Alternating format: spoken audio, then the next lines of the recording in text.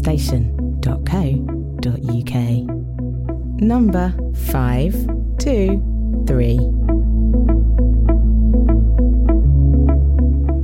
Hello folks, and welcome back to the Outdoor Station and another podcast to help you pass one more hour in isolation, this time on the subject of foraging for wild foods.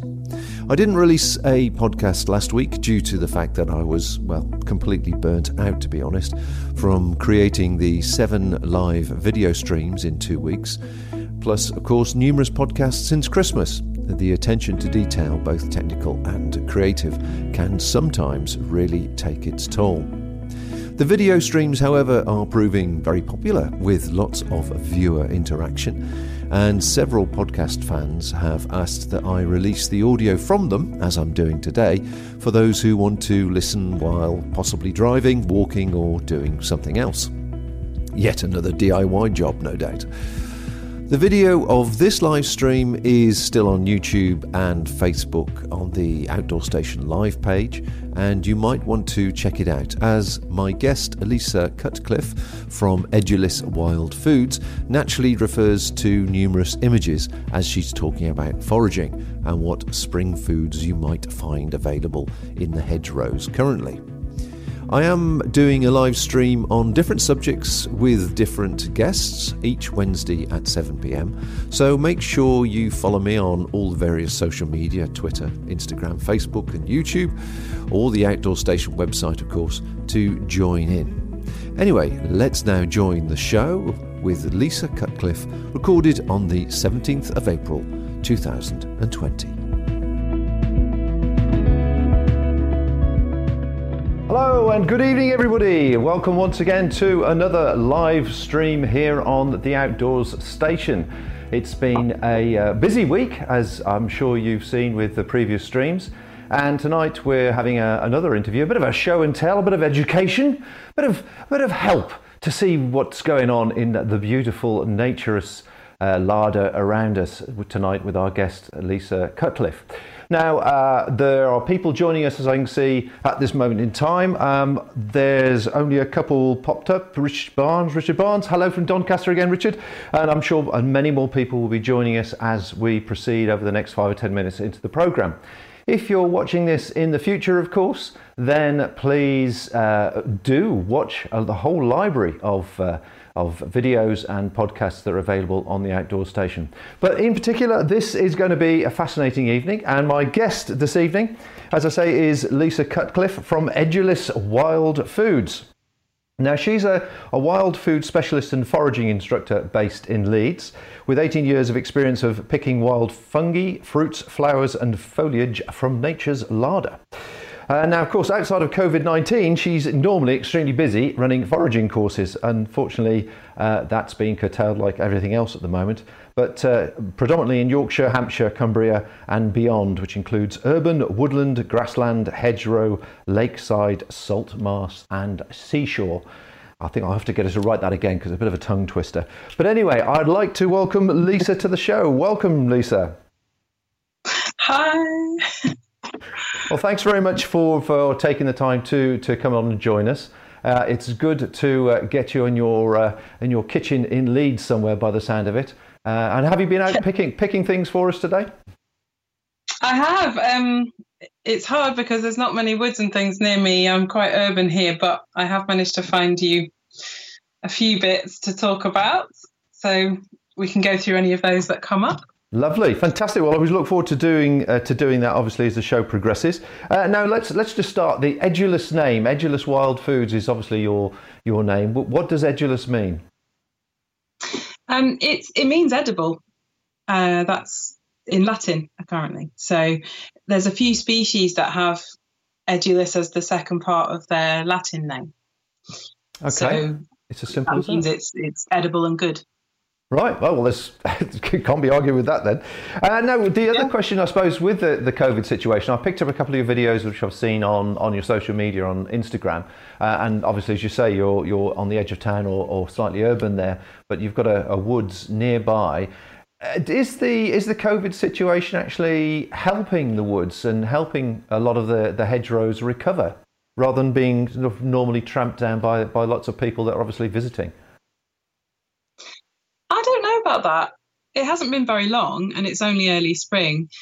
But I think people are still going out and exercising. So I think most people are good, and they stick to the paths and they don't trample things. And we'll come on to good foraging ethics in a second. And one of those is to tread lightly and carefully and not to trample everything if you're going off piste a little bit. I think what has been interesting this year is that spring came super early. We had a really mild winter, and that has meant we were seeing things in January that you don't normally see till March, and we're seeing things now that are normally out in June. So it's been a funny year.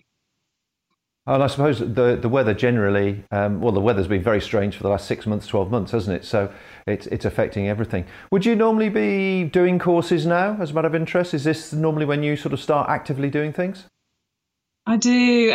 In fact, I was sitting here at home on Easter Saturday thinking, I should be on the beach right now telling everybody about seaweeds. And it was such a gorgeous day as well. And you just pray for days like that for your seaweed, for coastal courses particularly. And it was a stunner, and it was kind of gutting not to be able to be there where I should have been, and showing people, all the glories of what you can eat on the coast.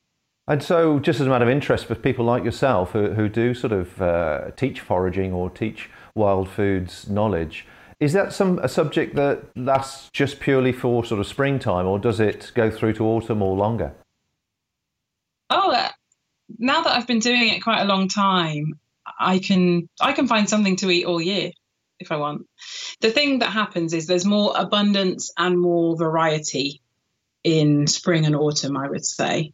Summer can get a bit dry, so a lot of things that flowered and did their lush green thing in the spring sort of die back a little bit and maybe have regrowth in the autumn. Or there's the things that had all their flowers and blossoms through the spring and summer, and then they're going into fruit and to seed into the autumn. So autumn particularly is my favourite season because it's the most abundant, and there's the most fungi because they're my absolute favourite. But I eat everything. I do all types of wild food. I do wild meats. I do fishing. I do shellfish. I hunt for razor clams. I do all aspects of wild food. So I can find something all year. That means you've got a very cheap supermarket bill by the sound of it in that case. Well, it means what I do then buy in the supermarket is high quality and high welfare or whatever I can get that's good. Yeah, excellent. Cool. Right, well, for people obviously watching this and slowly coming to the party and joining in, I'd just like to remind you, if you have a sort of fairly big question, put a capital Q at the beginning of the question, and we'll bring that in towards the end. But during the show, if there's any conversation or any comments you want to make, Rose is sitting here once again in the chat room. Say hello, Rose.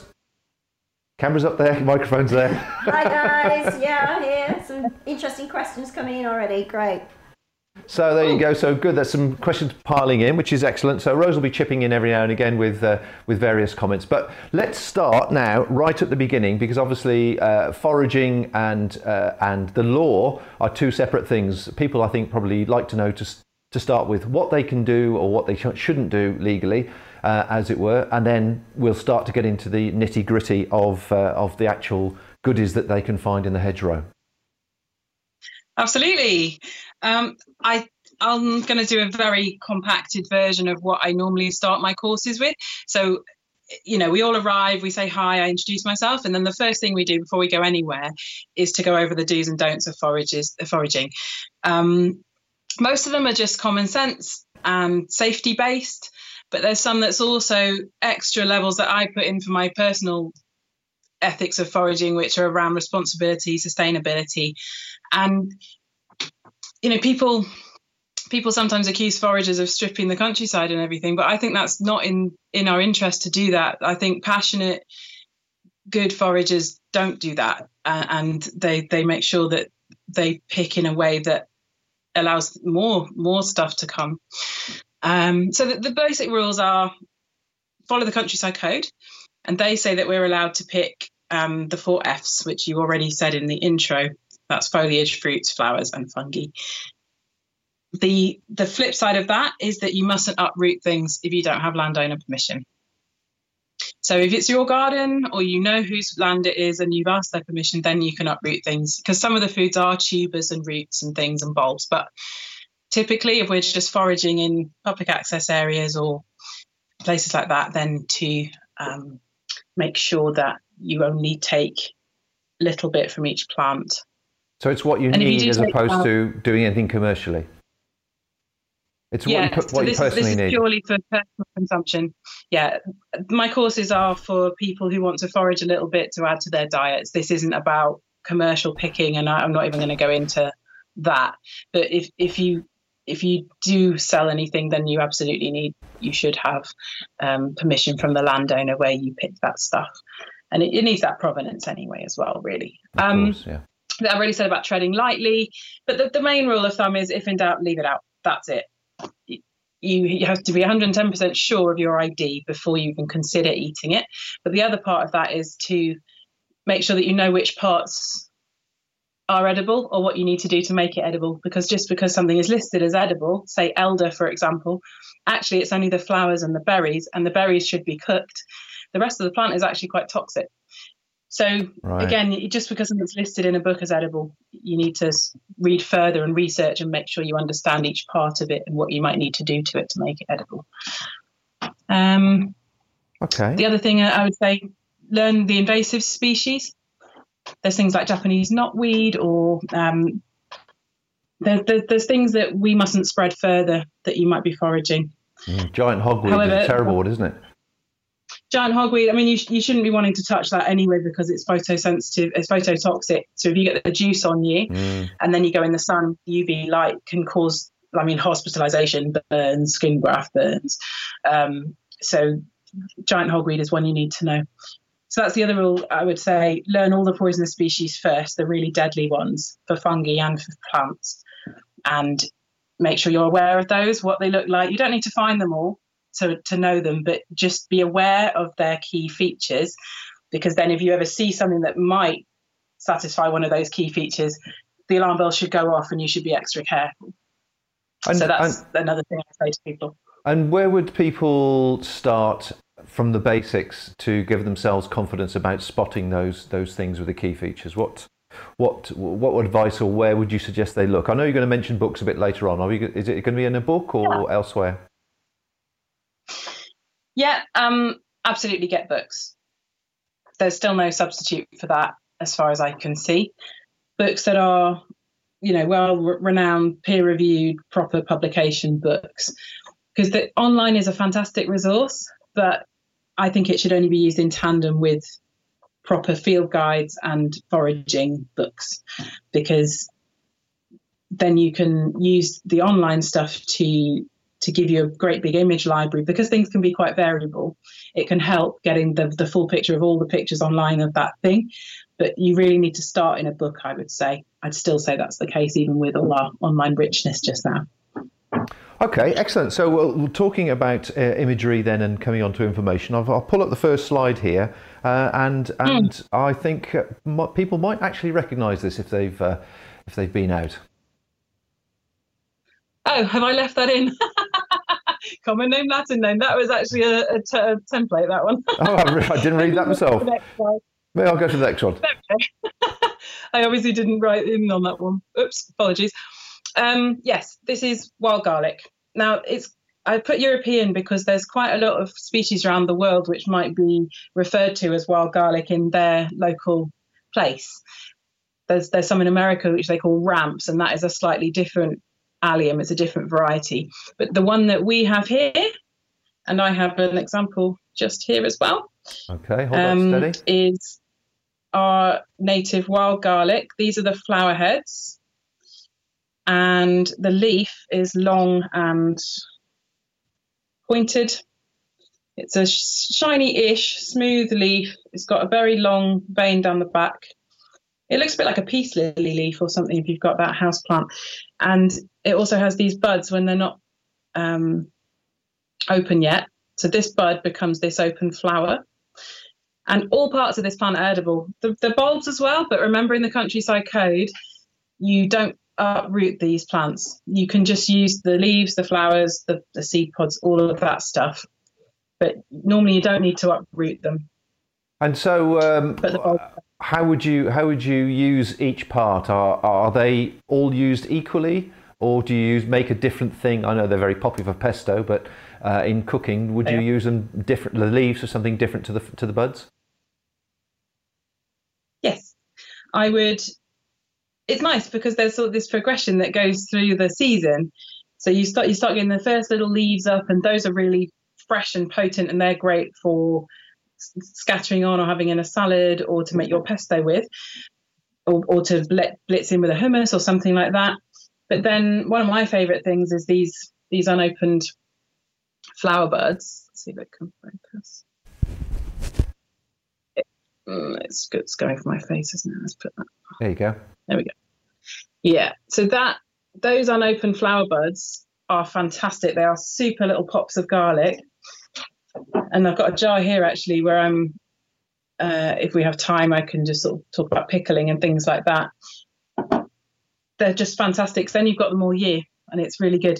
You can dry this as well. And if you've got a dehydrator or you've got a fan oven, you can sort of heat up the oven to about, 50 degrees or something, and then turn the oven off and just leave the fan on with the door a little bit open, and it will gradually dry these things out. But I've actually got, I don't know if you can see behind me, but I've got some food dehydrators because I have so much stuff. I invested in one of those, and it was only £35. It's not a big investment, but depends on your situation, obviously. But that, for me, for the mushrooms and the herbs, is well worth it.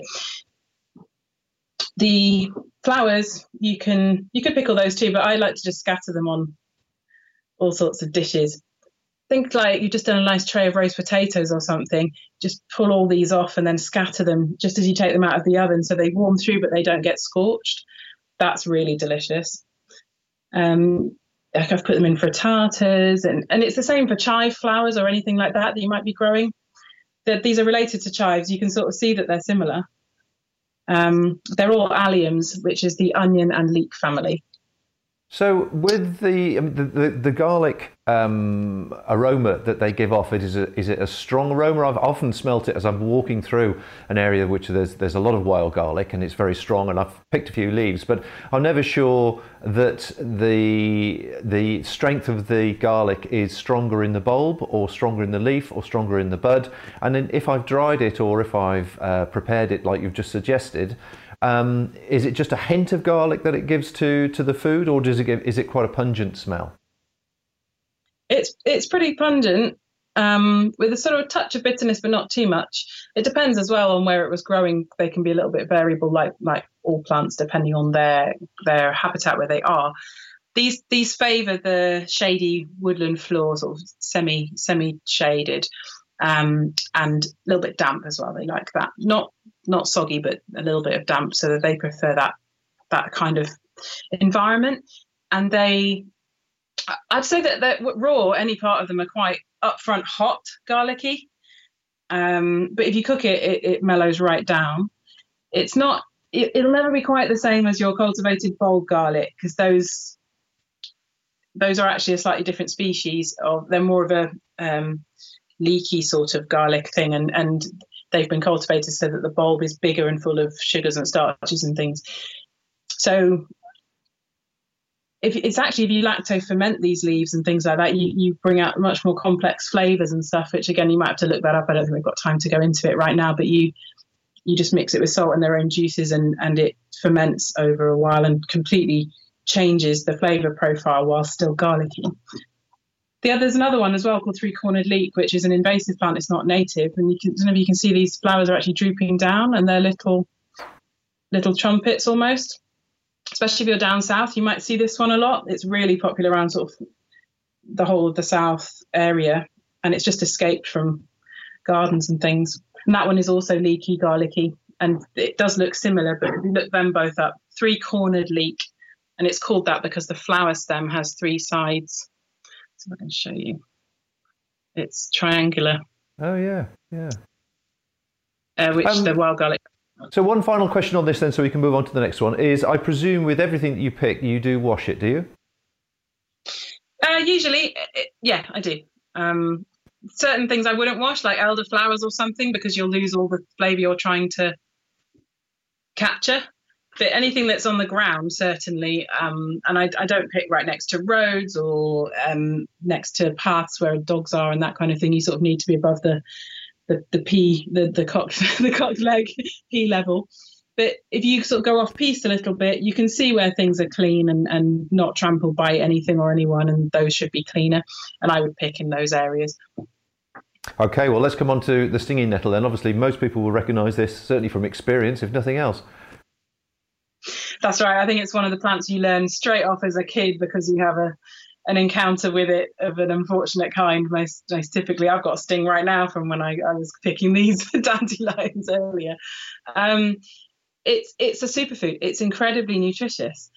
And I think because it stings, we assume it's not edible, and that's just not true. It's very earthy and spinachy, and it's got so much plant protein in. It's really high in protein. So for survival food, because I know a lot of your listeners will be more sort of trekkers and wild campers and outdoors people, if you were stuck somewhere, you could live on nettle and your body would be pretty happy for quite a long time, because it contains so many good things that we need. It's got all 12 of the amino acids we need, actually. So, I mean, you say survive on it. I mean, survive on it raw or basic blanching or boiling, making a tea from it? In what way would you survive? You can eat it raw, but you have to roll it. So I haven't got one because I just was worried I wasn't going to be taking gloves on and off. But you'll see if you look up close on nettles, they've got these little hairs, and if you can actually literally grasp the nettle. You can come and you sort of put your hand from below it, and you whoosh your hand up the stem. You can flatten those hairs, and they don't then sting you. I'll try and show you, but sort of you go up the stem, and you can grab it because you're flattening those hairs up. Right. So and it's possible, and if you can get the leaf and you can roll it in your hands, and you can crush all those hairs down, and you don't then get stung. It's pretty laborious though. So if you were surviving, I guess if you had a way to blanch them, then even just 10 to 30 seconds in boiling water will get rid of all that sting. And it would be like a leek type of thing, would it? A leek type of thing. Sorry, the leek is a wrong example. I mean, it's obviously fairly fibrous, so it would be edible and okay on the tongue. The sting would obviously be gone, but like a spinach. I was thinking more like a spinach, sort of a hairy spinach, rather than a leek. Okay, so you've got here St George's mushrooms. Now, I know you're a great mushroom forager. Are mushrooms around all year round? Oh, there we go. Yeah, I have a few little ones here. That picture was from last year because I can't go to my best spot at the minute. But these ones were right in urban area of Leeds, so you don't have to be in the wilds to forage at all. Yes, spring has lots of mushrooms, but there's fewer varieties available in spring. So there are some mushrooms that grow all year. So any time of year I can find some fungi. Even in the middle of winter, there's ones that can be frozen and they're absolutely fine. But these ones are one of the first ones that you get that are substantial, recognisable mushroomy mushrooms. And they're called the St George's mushroom because typically they are around either side of St George's Day, the 23rd of April.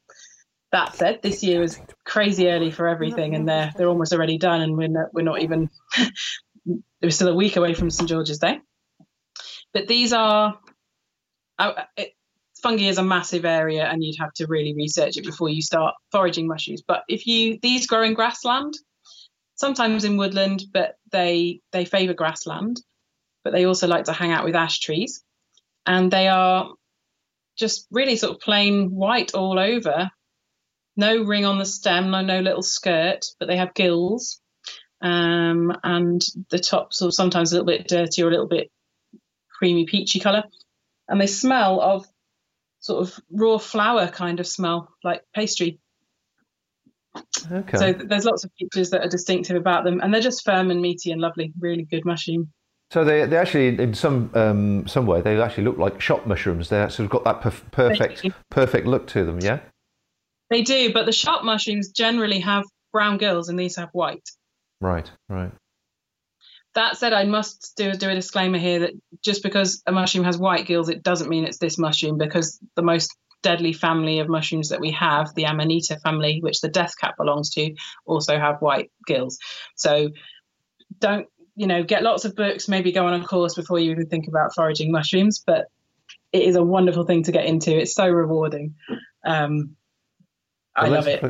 It's what hooked me. Let's have a look at a few more then. So these are elf cup. They're scarlet elf cups. Are they quite small mushrooms?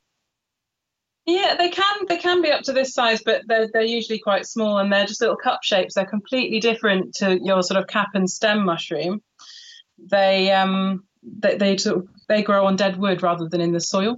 And they're just a little spring delight. They're not particularly flavoursome. They're sort of earthy and they're not strongly mushroomy, but they're just fun to make little canapes with or to decorate your dishes with. And I love to put flowers and colour onto my dishes as much as I can with foraged goods.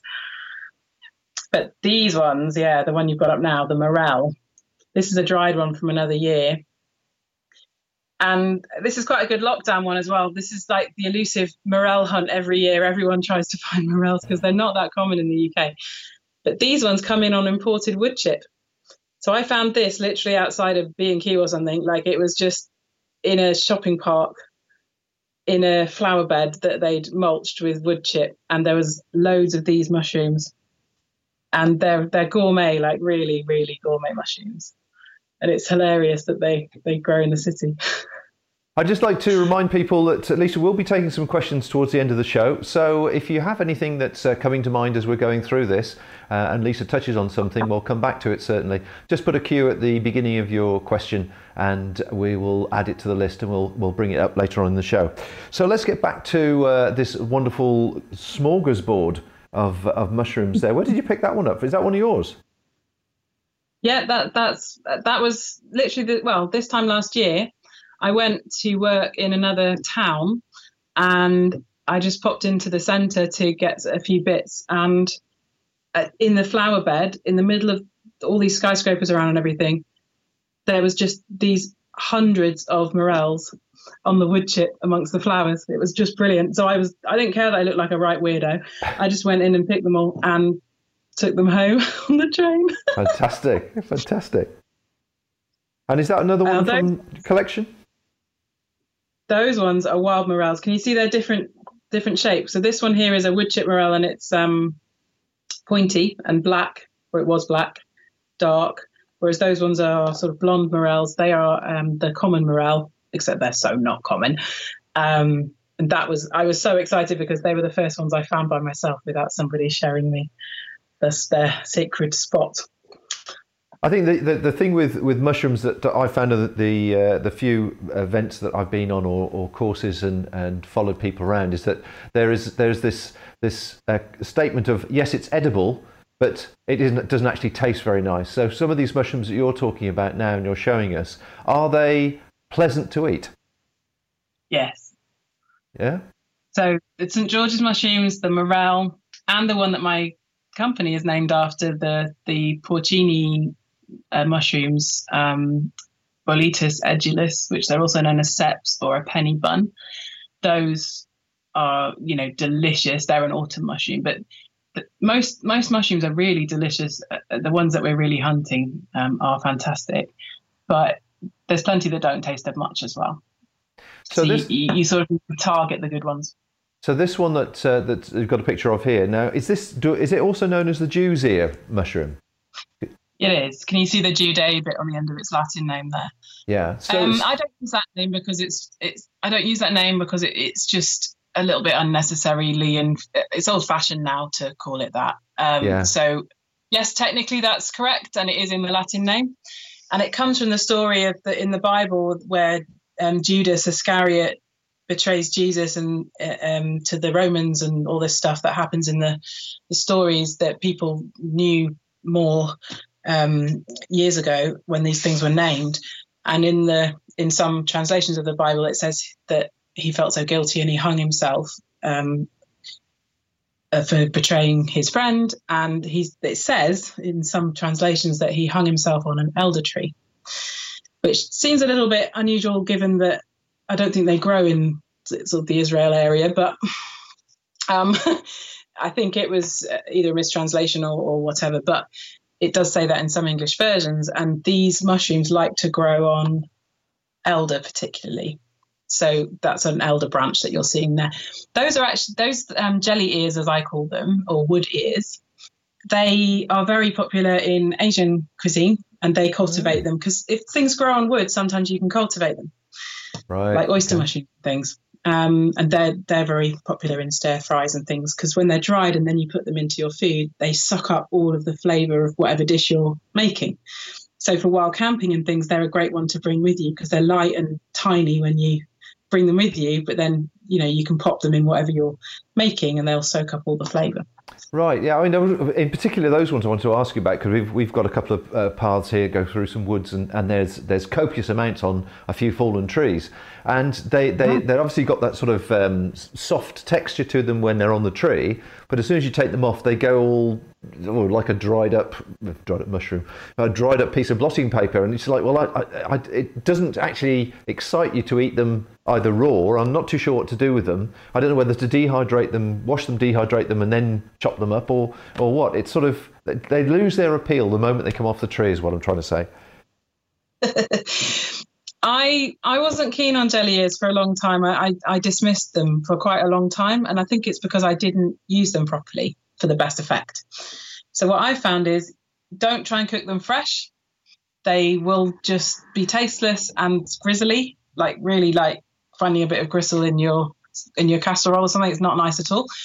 But if you deliberately dry them and then you put them into your dishes dried, and then as they rehydrate, they take on all the flavour of your dish. And the great thing about them is they're so flavourless in themselves that you can actually make sweets out of them. You can soak them in neat cordial or sloe gin. My friend Fergus did that years ago, and we've all got into it because of him. He sort of made that connection of it, that it doesn't taste that strongly of mushrooms in itself, so you can actually make sweets. So this is one of the things my friend's kids love doing in the woods behind their house. They call them their woods. It's not their woods, but there's loads of elder trees, and the jelly ears are one of the things I taught them when they were like 3 and 5, and they still love to go and get the jelly ears, take them home, dry them overnight, and then the next day they can put them in neat blackcurrant and have some as sweets. You can even dip them in chocolate and wait for that to harden and have vegan little jelly sweets made of mushrooms. Fantastic. It blows people's minds. They love it. This is another one that's fairly common, well, where we are at the moment. In fact, we had some of this on our salad the other day, but do expand on this for people. Oh, nice. So it's good to hear you eating your weeds, because it is a much maligned weed, this one. This is the Jack by the Hedge. I'll just show you its flower because I'm not sure the photo I had there wasn't particularly in flower.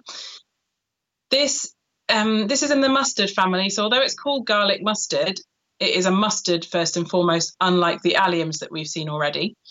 And it's got 4 petals, and that is one of the traits of the mustard and cabbage family, the brassicas, or the crucifers as they're called, cross.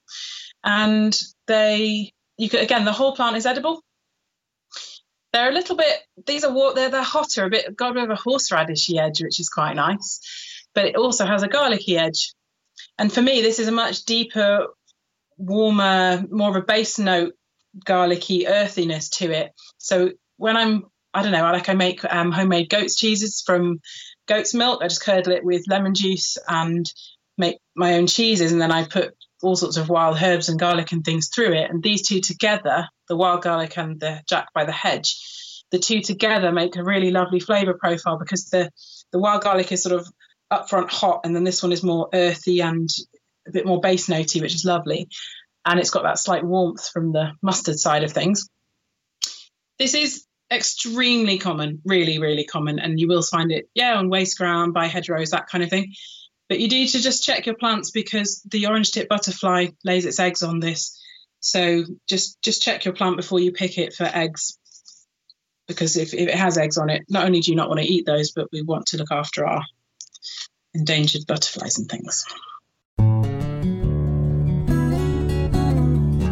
Find out how easy it is to subscribe to all our free programmes. Visit our website at theoutdoorstation.co.uk or look us up on Facebook.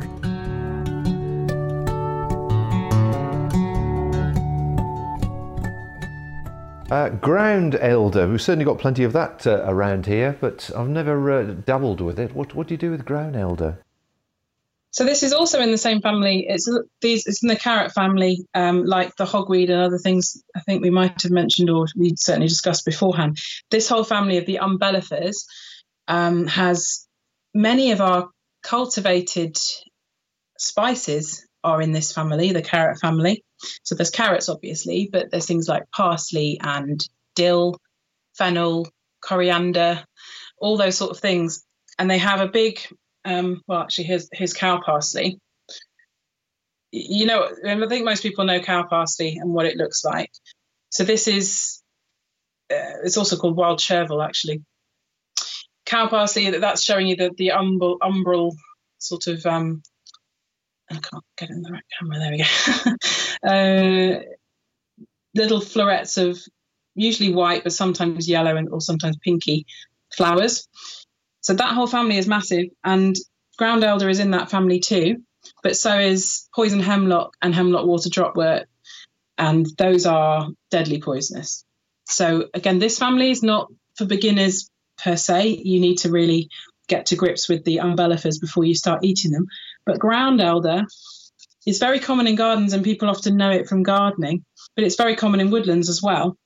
Unfortunately, this one's really wilty, so it's not very helpful. Maybe the photo in the slides is looking a little more perky. But if you, in the spring, those new shoots that come up, they're sort of glossy and a little bit translucent, and those are my favourite. They are really, really nice. You just want the emerging leaves that are coming out of the ground well before it flowers or anything. Those chucked into a salad, they taste like raw carrot mixed with parsley and sort of their own herby flavour as well. So if you've got it in your garden, especially if you keep mowing it a bit or cutting it back, you'll keep getting new leaves up. But yeah, they're in lots of woodlands as well if you're wild camping. Because when I'm wild camping, I love to eat, forage my dinner as much as possible, especially if I find a pheasant or something on the way out there. And then that gets yoinked, and I have that over the fire later on. Absolutely. You're obviously the person to go wild camping with. I can see that. We've definitely just we're going to need a bigger pan. So mayweed, again, something I recognise but never experimented with. So is this something you eat raw, or you do something else with this one? This one is good raw. It's actually in the chamomile family, the daisy family. It's actually related to chamomile. It just doesn't have the petals around the edge like chamomile would, which is very much like a yellow-scented, white-petaled daisy. Daisies are also edible, actually, the common daisy. This one is remarkable because I wish you could have smell-o-vision, because if you crush this and smell it, it smells like pineapple. It's incredible, really delicious. So this particular one with the little lime green heads and no petals, if you crush a little bit and smell it and it smells of pineapple, then it'll be your pineapple-scented mayweed. This is delicious in a tea. It loves scrubby, rough ground. It doesn't like to be treated nicely. it wants the most tough, ridiculous environments to live in, and that's where you find it sort of along tracks and things, which is difficult because that's often where you're going to have people walking and dogs and stuff. So you need to find a spot where it's not actually being trodden on and stuff. But if you can find that, it makes a delicious tea. It's absolutely lovely. So which part of it do you use? Do you use just the tips, or do you use the stems and the leaves, or take the stems off? What part do you use? Most of the sort of the fresher tips and the flowers in there as well. Okay, and is tea the best way to use it, or else in some other edible way? Well, from the tea, you can make sorbet or a syrup, or you could put them into a vinegar if you wanted. There's lots of things you can do with something like that, even just sort of put them with a bit of hot water or into a syrup with lots of sugar. And the flavour then comes out, and you can have it for longer than its short season. Okay. Well, I see that we've come on to hogweed, which is interesting because we have fried hogweed shoots the other day. It was, in fact, one of the pictures that were in the intro. But I've not actually seen the hogweed develop into this particular flowered plant. So are there different types of hogweed that grow in different ways? I know there's the giant hogweed, which we've got to be careful of because that's the dangerous stuff. Yes. So the first thing to do if you're going to go looking for hogweed is to try and find somebody's video online where they found giant hogweed and common hogweed right next to each other so they can show you the differences, which is so useful. And that helped me a lot in the early days. I can't think of one offhand, but lots of people have done them. So have a good look online and see if you can find a good comparison video that gives you all the ID points. And we haven't got time to go into it all now. But the common hogweed, which is our native one, is the one in the picture there. And, you know, we saw our cow parsley here. It's another cousin of that. But the flower heads are much bigger. They're sort of, you know, they're I don't know, 15 to 20 centimetres across sometimes, much more substantial. And the leaves are big as well. They grow into lots of leaflets to make a big triangular leaf. I tried to find a good picture, but it's really hard to get the whole plant in and be detailed. But that one was one I found last week that was still just coming out, but you can sort of see the structure of it. The key thing is that it's hairy. If you look at this shoot I've got here, it is beautifully furry and hairy, and giant hogweed isn't particularly hairy like this. So that's useful. I was going to say the difference that in my inexperienced way of looking at it, I spot these when springtime when it's the shoots coming up, and that's the part that we've eaten recently. But then I notice, as you say, nearby is giant hogweed, and the stems have got the red flecks in them, so I don't go anywhere near this. Is that apart from the size difference? Is that the main difference between the two? The red flecks is the instant way to spot that actually keep away from that particular plant? Yeah, so the red spots, and actually poison hemlock also has red or purple blotching all over the stems as well. So it's good that it applies to both of those species you want to avoid. Giant hogweed is massive, like it really is really, really big, but you sort of need to have seen lots of ones to know the difference really. It's quite hairless. The leaves are a bit more spiky once they get mature. And yeah, it has usually has the red and purple blotching, but you can't fully rely on that. You just have to get to know the feel of the plant, and I would certainly research it and watch some videos of people showing you the right thing. But the two bits I love best on hogweed, common hogweed, our native one, which is only grows to about 6 foot, well, instead of like 14 foot, is the new shoots which I've got here. They're all gone a bit wilted now, but they were quite sort of tight.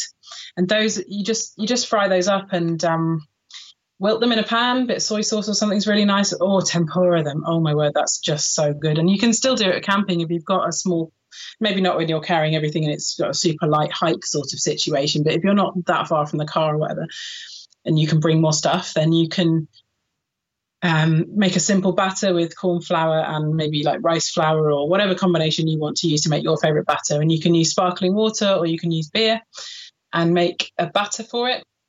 Then you can just deep fry it in some oil in a small pan, and they just go crispy, and they're just a really lovely snack. Then you can put, seaweed or salt or whatever all over them, or chili flakes if you like a bit of that. So those are really good. So for those you want the slightly bigger shoots, so you want a leaf that's going to grow massive whilst it's still small, and all those little veins and everything, all the batter goes in between those, and it's fantastic. And then the other thing is the seeds, which you've got the slide there. They're not ready now, but they are delicious. They're sort of a bitter, orangey, warming, wintry spices flavour. And they're great in cakes and sweet things, but they're also great in savoury things like a tagine or a curry or something that, it's a wild spice. I see it as a spice. So would you pick those and dry them, or use them as they are, or put them straight into a bottle or into a kiln jar, or how would you sort of preserve those for use later? Yeah, dried.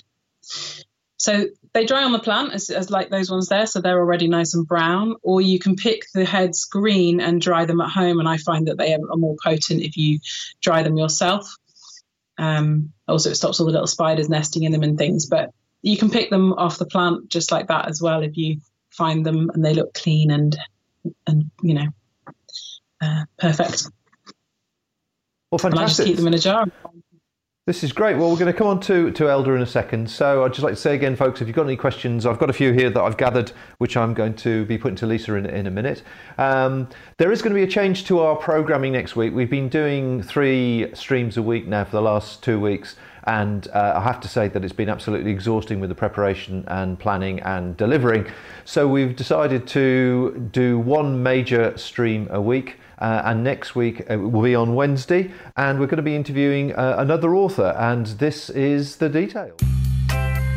Wednesday, the 22nd of April, our next live stream is an interview with adventuress and author Sophie Rooney regarding her recent book Randonavia, which details her 2016 run of 3,000 kilometres self-supported from Noordkaap, the northmost point in mainland Europe, to the German border with Denmark.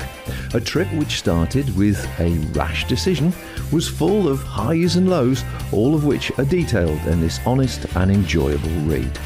So come along and watch the live stream interview on Facebook and YouTube. Join in with the chat and ask questions. That's 7 p.m, Wednesday the 22nd of April, here on the Outdoor Station Live. Make sure you click the subscribe and reminder button now.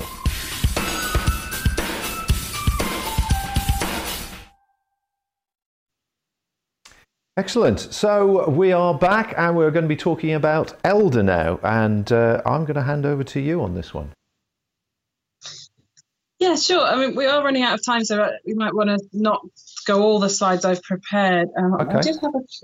I had a branch of elder. It was just that we had everything there if we wanted. I can't find the branch of elder that I had. It doesn't matter though, because it's not in flower yet. The picture you've got there is the white elder flowers are the wild ones. And I think people are quite familiar with the flavour of elderflower because of elderflower cordial or drinks and things that have it in. It's quite common now in the supermarkets. But it's really nice if you make like a Turkish delight or something with it. It's delicious. But the other one in the picture there is one that's in my garden, which is a black elder, and it makes pink flowers. So it makes a naturally pink elderflower cordial. So if any of you have one of those in your garden, or you know someone who does, maybe they won't mind you borrowing some. I just find that they're not as flavourful as the white ones. So even if I'm making a pink cordial, I put some of the white ones in as well. As I said earlier, the whole plant is actually toxic. It's just the flowers and the berries. But one of my favourite things to do is to make a syrup with the berries. They need to be cooked because there's something in them that we don't really want to be having too much of. If you have them raw, it's not like they're deadly or anything. It's just if you're going to make something out of them, make sure you do heat it through and cook it through. But they're brilliant. They're antioxidant, antiviral, antibacterial. They're just so good. So at the moment, especially with all this virus stuff going on, I've been raiding my stores of elderberry syrup because it really keeps away coughs and colds. It boosts your immune system. Now, I'm not making any claims about coronavirus, but what it does do is help your body fight off things. So who knows, it might also help you fight off something like coronavirus. But you've got to be very careful with such things. I have no actual medical thing on that. It is known to be really good, especially with chesty things. So if you've got a chesty cough or something, it really helps loosen everything up and helps you get over it. So I actually take it as a vinegar a lot of the time. Wow. Rather than a sweet syrup. I have a like balsamic vinegar thing, which is my favourite, and I put it on all my food. Wouldn't it be wonderful to find in nature's larder a solution to this virus? Wouldn't it be absolutely fantastic? I know. There's plenty of medicinal things that will help your body be in tip-top condition, and I think that's our best defence at the moment we have. Sure. Okay, well, I'm not going to go scud through all the slides that, as you say, but which ones would you like me to move on to before we touch on books? I've got a few questions as well that have come in, and again, if people want to add their question, just put a Q at the beginning of the question so we spot it straight away, and I'll add it to the list. My laptop's gone to sleep, but I can just mention them. If you just flip them through really quickly, I can just say what else I had there. So talking about antiviral and stuff, turkey tail mushrooms. Again, I won't go into it now. They're not edible, but you can make a tincture or a tea out of them. And again, they're super immune boosting, fantastic, long history of knowing that this is good for us in that way. So research that if you're interested. Never seen one of those at all. Where would I find one? On a birch tree or ash tree? Yeah, birch. It does go on other woods as well, but if you can find it on birch, that's even better, because it's there's things in birch that fungi growing on it takes on that is also known to be very medicinal for immune systems particularly. Another one, just because we're in lockdown, people might have a magnolia tree, and certainly in Leeds they're still in full bloom at the moment, and they taste of ginger. They're absolutely delicious, and if you pickle those, you can use them with sushi like pickled ginger. It's absolutely delicious.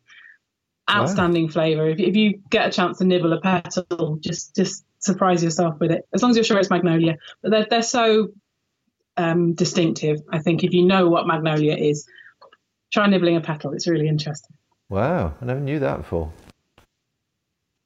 We don't have a lot of time to talk about coastal, but because I do cover everything, I wanted to mention this particular seaweed that it's also called the truffle of the sea. It is like eating truffle when you eat a bit of this. I love taking chefs out because they try this seaweed, and I don't really tell them much about it beforehand. I was like, oh, find a bit of this and try that.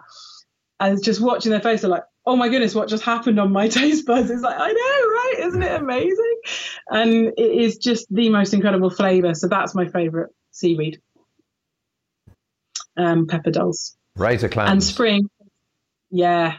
But seeing as we're in spring and we're talking about it, it's the time of year when we have the super, super low tides. We have those super moons, and those are there because the moon's just that tiny bit closer to the earth, and it makes the tides extra high, which is great for fishing, and extra low for foraging for razor clams. And there's just a couple of days every month for about 3 months when you can actually walk over their razor beds, so you can go razor clamming. And it's a thing I love to do, and I've been so gutted not to go this year, and it's very unusual, but it's quite an art to practice. Is the technique? I saw Hugh Fernley using water mixed with salt and squirting it into the hole, and the razor clam eject itself. Is that the technique to get it out?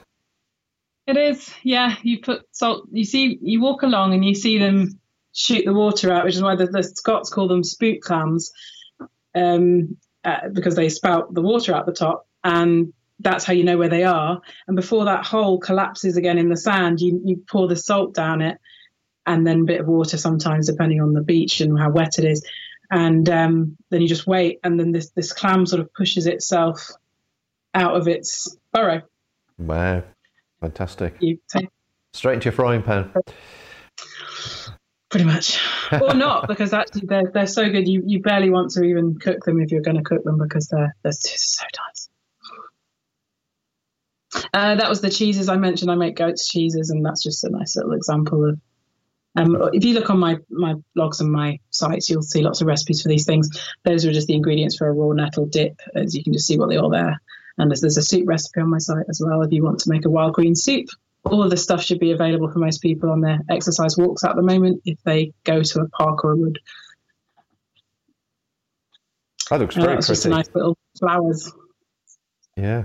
So many flowers are edible, and I make wild cocktails, which I really enjoy doing. That was a plum blossom one that's full of like plum shrub and plum sake and all sorts of things. It was inspired by the opening of the blossoms in Japan. So tell me something. Do you find during this lockdown all your neighbours are popping around for you for exotic things left on the doorstep? You think, well, here's a plum cocktail I've got spare. I'll just leave this here for you. Well, we do have a street WhatsApp, and if I'm going to the woods, I say, does anyone want any wild garlic or anything? And so, yeah, I just sort of deliver them around on the doorsteps. And brilliant. We've been sharing sourdough starters and all sorts of things. And you're obviously in your wild camping element. Yeah, that was me cooking a wild mallard and a partridge that I found on the way. So now somebody did ask about books, so I think it might be just worthwhile just touching on this. And that's, who was it? Hampshire Today. Is there any recommended books for newbies? Yeah, there's lots. And I just quickly put some that I really like, and I do recommend to beginners. But there's loads more. I've got, I don't know, 50 books on foraging because I think they all offer something, and lots of field guides as well. So you sort of need two sides of things. You need some books that are about what's edible, how to use those parts, recipes, that sort of thing, and it may or may not go into huge identification detail. And then the other ones, you need the field guide. So once you know the name of the species that you're looking for, you look them up in your field guide, and that will tell you the exact ID features and the other relatives and all that sort of thing. So you sort of need to do both, but your field guides don't tend to tell you about edibility. They just tell you how to identify it.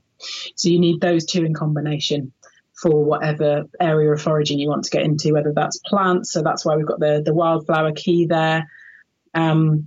Roger Phillips, I think that's just off the top of the picture there, but that's Roger Phillips' Mushrooms. That's a great encyclopedic book. The first one there is Food for Free. That one's got a little bit of everything in, and that's the definitive one that was out years ago by Roger Mabey. Richard Mabey, sorry. Yeah. Never Mind the Burdocks. That's Emma Gunn down in Cornwall, and she's just on the fourth book now, I think. So she's done one for each of the seasons. Great recipes, really interesting plants and things. It's mainly plants, but it's really good. I'd recommend those. They're good fun as well. Lots of interesting recipes. For seaweeds, that one there is my definitive guidebook for that. It doesn't talk about edibility, but pretty much all seaweeds are edible. But that one there's very few books on seaweed that give you all of the species, and that was the one that really helped me. That one there, the grey one, Wild Food, that's Roger Phillips again. Anything by him is fantastic. And then they've got John Wright, who's the River Cottage guy who they feature on River Cottage sometimes. And he's one of our mushroom fathers in our association of foragers. He's sort of one of the people we all look up to because he's been doing this forever. And so him and Roger Phillips and a few others. Again, anything by them are just wonderful. Plus, he's just got such a dry sense of humour, and it's always a fun read as well as all the information. It's really good. Okay, well, let's come on to some questions now. I've got a few here that I'd like to bring up, and if anybody's got any more questions, there's about a 20-second, 30-second delay between now and you hearing that. Do fire the questions in very quickly. We've got about 5-10 minutes, and then we'll be wrapping up. But here's the first question. From Jake Salter. If foraging from the edge of fields or farmland, how mindful should you be of pesticide runoff? Also, is there anywhere you would definitely not forage from, e.g. an industrial estate, etc.? Thanks, Jake. Yeah, absolutely. I think you need to use your common sense, and it does help to know an area. So you probably want to visit a few times before you really forage from somewhere and get to know where might stuff be running off from. Pesticides are usually sprayed onto things. I don't know how much they take them up through the roots, but of course they do that as well. So you want to go to places that are just unkempt and nice and wild, really, as much as possible. And that is possible to find even in a city. But there's so many, I mean, it's just too much to talk about right now, but you just got to use your common sense. And to be honest, there isn't set rules for these things. I would say it's down to personal tolerance and personal, how much you want it to be, that it's 100% clean and often you're only using little bits of things here and there. So if you really want to look into it, there will be information on each species of how much they take up stuff, and it's all out there. Plus with the seaside, you need to look at the water quality ratings that week and everything as well, because there can be issues, and that would be on the sort of national sites about that kind of thing. So yeah, there isn't time to go into it now, but there's so many things you can do to learn about the area that you're in. Right.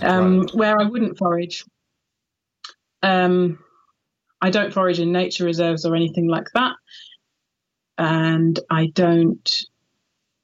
wouldn't go anywhere that just looks dirty and rubbishy and you don't know if there's a landfill under there or whatever. Like I'd go to areas that I know have been undisturbed for a long time and that are well away from walkers and dogs and car fumes and all that sort of thing. Okay. Common sense. From Hampshire today, does hen in the woods, I presume he means chicken in the woods, really taste like chicken? Is it recommended? That's a mushroom, isn't it? Oh, there is a hen of the woods and there's a chicken of the woods, and they are different. So I'll just quickly mention both. Chicken of the woods comes out earlier in the year, and it is a bracket fungus that grows on wood, on trees, probably dead standing trees, but often fallen limbs as well. And it is bright orange on top and bright yellow underneath. It is, looks positively poisonous. And it's not so good for you raw, but if you cook it really, really well, yes, it is chicken-like in texture, but it tastes like mushroom. Hen of the woods is a frondy, what do you call it? Like a globe, I suppose, of little fronds that look like a hen has tucked its head under its wing and is brooding or sleeping at the bottom of an oak tree, for example. And that, again, it just tastes intensely mushroomy, but it's so cool because it looks like all the little feathers of a brown hen or something. Okay, next one from Kayla Dawn. I love eating chestnut mushrooms raw as they taste lovely. Is it safe, and can you eat other non-poisonous mushrooms raw, provided you're 100% certain of the type of mushroom? That's a really good question, actually, because I would suggest that if you're foraging, I would cook all your mushrooms to start with, and most mushrooms are best cooked, because if you've made a mistake, if you cook it, then you probably wouldn't have a problem. But some of them, it doesn't matter if they're cooked or not, they will still be as deadly as they were before. So that's why you need to start off with the most poisonous mushrooms first, learn those. But then later into the other more grey areas, cooking them will save you from a mistake in lots of cases. But it's also how digestible they are. Mushrooms are generally more digestible if they're cooked. They're very fibrous. But there's also been things around, even like the shop-bought mushrooms, there's been some research papers done that have suggested that if you have too many, even of those agaricus, the shop-bought mushrooms, raw, there's the potentially carcinogenic and stuff. So again, I don't want to alarm anybody, but go and research that. If you like eating shop-bought mushrooms raw, loads of them all the time, I would look into that for yourself and make your own judgment on the information that's out there. But yeah, I would say to keep you safe and for digestion, I would cook all of your forage mushrooms. That said, when you are absolutely 100% sure and you're more experienced, there are some mushrooms that you can eat raw, like the porcini mushrooms. They're amazing raw, really, really good. And there's a few others. Those scarlet elf cups that I showed you at the beginning, those can be eaten raw if you just have a few. So it's not a hard and fast rule, but I think for safety, I would say cook them. Okay, well, this is an interesting one. Hampshire today. Can you do anything with hemlock apart from poison the neighbours who will leave their stereo on all night long? I'm not prepared to say anything other than no. Though I've said that, have I read somewhere that the hemlock stem can be used to make rope? Would that be right? Oh, that's not my wheelhouse, really. I'm sure if you ask some bushcrafters, they might know more about that. But the poison hemlock specifically, you don't need much for it to be deadly, and the root particularly is very poisonous, and it does just look like a white carrot. So in a survival situation or something, that would be extremely dangerous. And I think in America they have problems with it too, because there's some other sort of wild parsnippy things that they do eat there, and if people then accidentally get hemlock, then there's huge issues. I think it was it Socrates or one of the philosophers that was put to death by hemlock. Oh, okay. I should have paid more attention in classics. And finally, from Mark Jan Dielimans, that's right. Is there a good foraging food to find on the riverbank from the canoe? I think Mark Jan's in the UK, is not in Holland. Well, a lot of the plants will be the same in Holland as well. But all of the things I've shown you today could grow on a riverbank. Riverbank specifically, there is another umbellifer that's quite nice. This one here, which is called Sweet Sicily, and it has these little white bleached spots on it. And this one is in the carrot family as well, but no others have these bleached spots on it. And the key thing is that it tastes of aniseed, like really anise, licoricey sort of thing. Not quite like fennel, it's sweeter than that. And so that's a really good indication. So if you crush it and smell it, it should smell of aniseed, and that one's really interesting. And the seed pods are really big as well, and they're like sherbety, aniseedy sweet, and they really like waterways. But I often find wild garlic along there, the hogweed, jack brother hedge, all these things that we've covered today are often all along a riverbank as well. Well, fantastic. Lisa, thank you so much for this evening and taking the time. It's been a fantastic dip into practical, realistic things, and certainly having them there to show us as well has been great. If you want to follow Lisa, then Edulis Wild Food is her name on virtually everything by the looks of it. And I think her website is eduliswildfood.co.uk. Is that correct? Yes, that's right. .co.uk. Okay. So do you mind if people contact you if they have any particular questions or clarification they need at all? Oh, yeah. That's fine. I do check the channels fairly regularly, but it might not be instant. But yeah, if you want to ask me, ask me anything you like, and I'll do my best. But if you want to say, I've got this, is it that thing? Or you mentioned this on the show, is this thing in my garden the same thing or whatever? Just take me some really good pictures. You know, the things we get through sometimes of like 10 meters away and there's this little blurry thing in the middle. Is this a morel? You're like, oh, I don't know. So think about the fact that I'm going to have to try and identify this from the photo. So good in focus, close pictures of the different parts of the plant if you can't get it all in, or the mushroom. There's also lots of Facebook groups and things. I won't go into any now, but there's lots of those. It's worth joining some foraging Facebook groups if you're interested in getting into this, because then when you start, you get some books and you start learning for yourself, it's really great to have a whole load of people who are into this as well. You put your photos up, say sort of the environment you found it in, where it was in the country, that sort of thing, and they can help you. You say, I've had a look in the books and I think it's this, but I need a second opinion. Then all those people will, if you've got good photos, they can, give suggestions as well. And I'm not saying that they'll be right, but it just, with lots of people commenting on it, it starts to show you whether most people think you're right or you're not, and they should tell you why they think you're wrong as well, which will help you learn. Well, that's fantastic, Lisa, and thank you very much for volunteering to help people in that way. That's really good of you.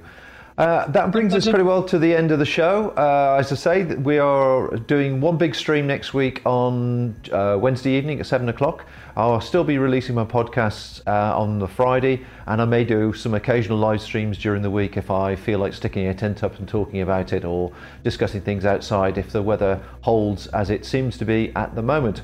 So thanks everybody for joining us once again. I do hope you've enjoyed that. Please stay tuned and perhaps come and join us on the various social medias that we're on, and do follow us and pick up the details. It'd be great to keep in contact and keep this momentum going. So on that note, I shall say farewell. Look after yourselves, everybody, and also look after your loved ones during this cautious time. Take care now. Bye for now. Well, I hope that's inspired you to keep your eyes open during your daily exercise this spring. The links to Lisa and Edulis Wild Foods can all be found, of course, over on the outdoorstation.co.uk website. And we have discussed already doing another one in autumn, all being well, when Lisa tells me there'll be even more to talk about. In the meantime, please come along and join in with the video streams on Wednesday evening. You can interact with the guests or the subject that we're particularly talking about. All of the previous ones, of course, are still available, as I've mentioned, over on YouTube and the Facebook, the Outdoor Station live page. So perhaps if you're bored and want a little bit of entertainment, you know where to find them. So once again, folks, under the current circumstances, look after yourself, take care out there, take care of your loved ones, and hopefully we will see you soon. Until next time, bye for now. Thank you for listening to this podcast. To hear or see more from our extensive free library, please visit theoutdoorstation.co.uk.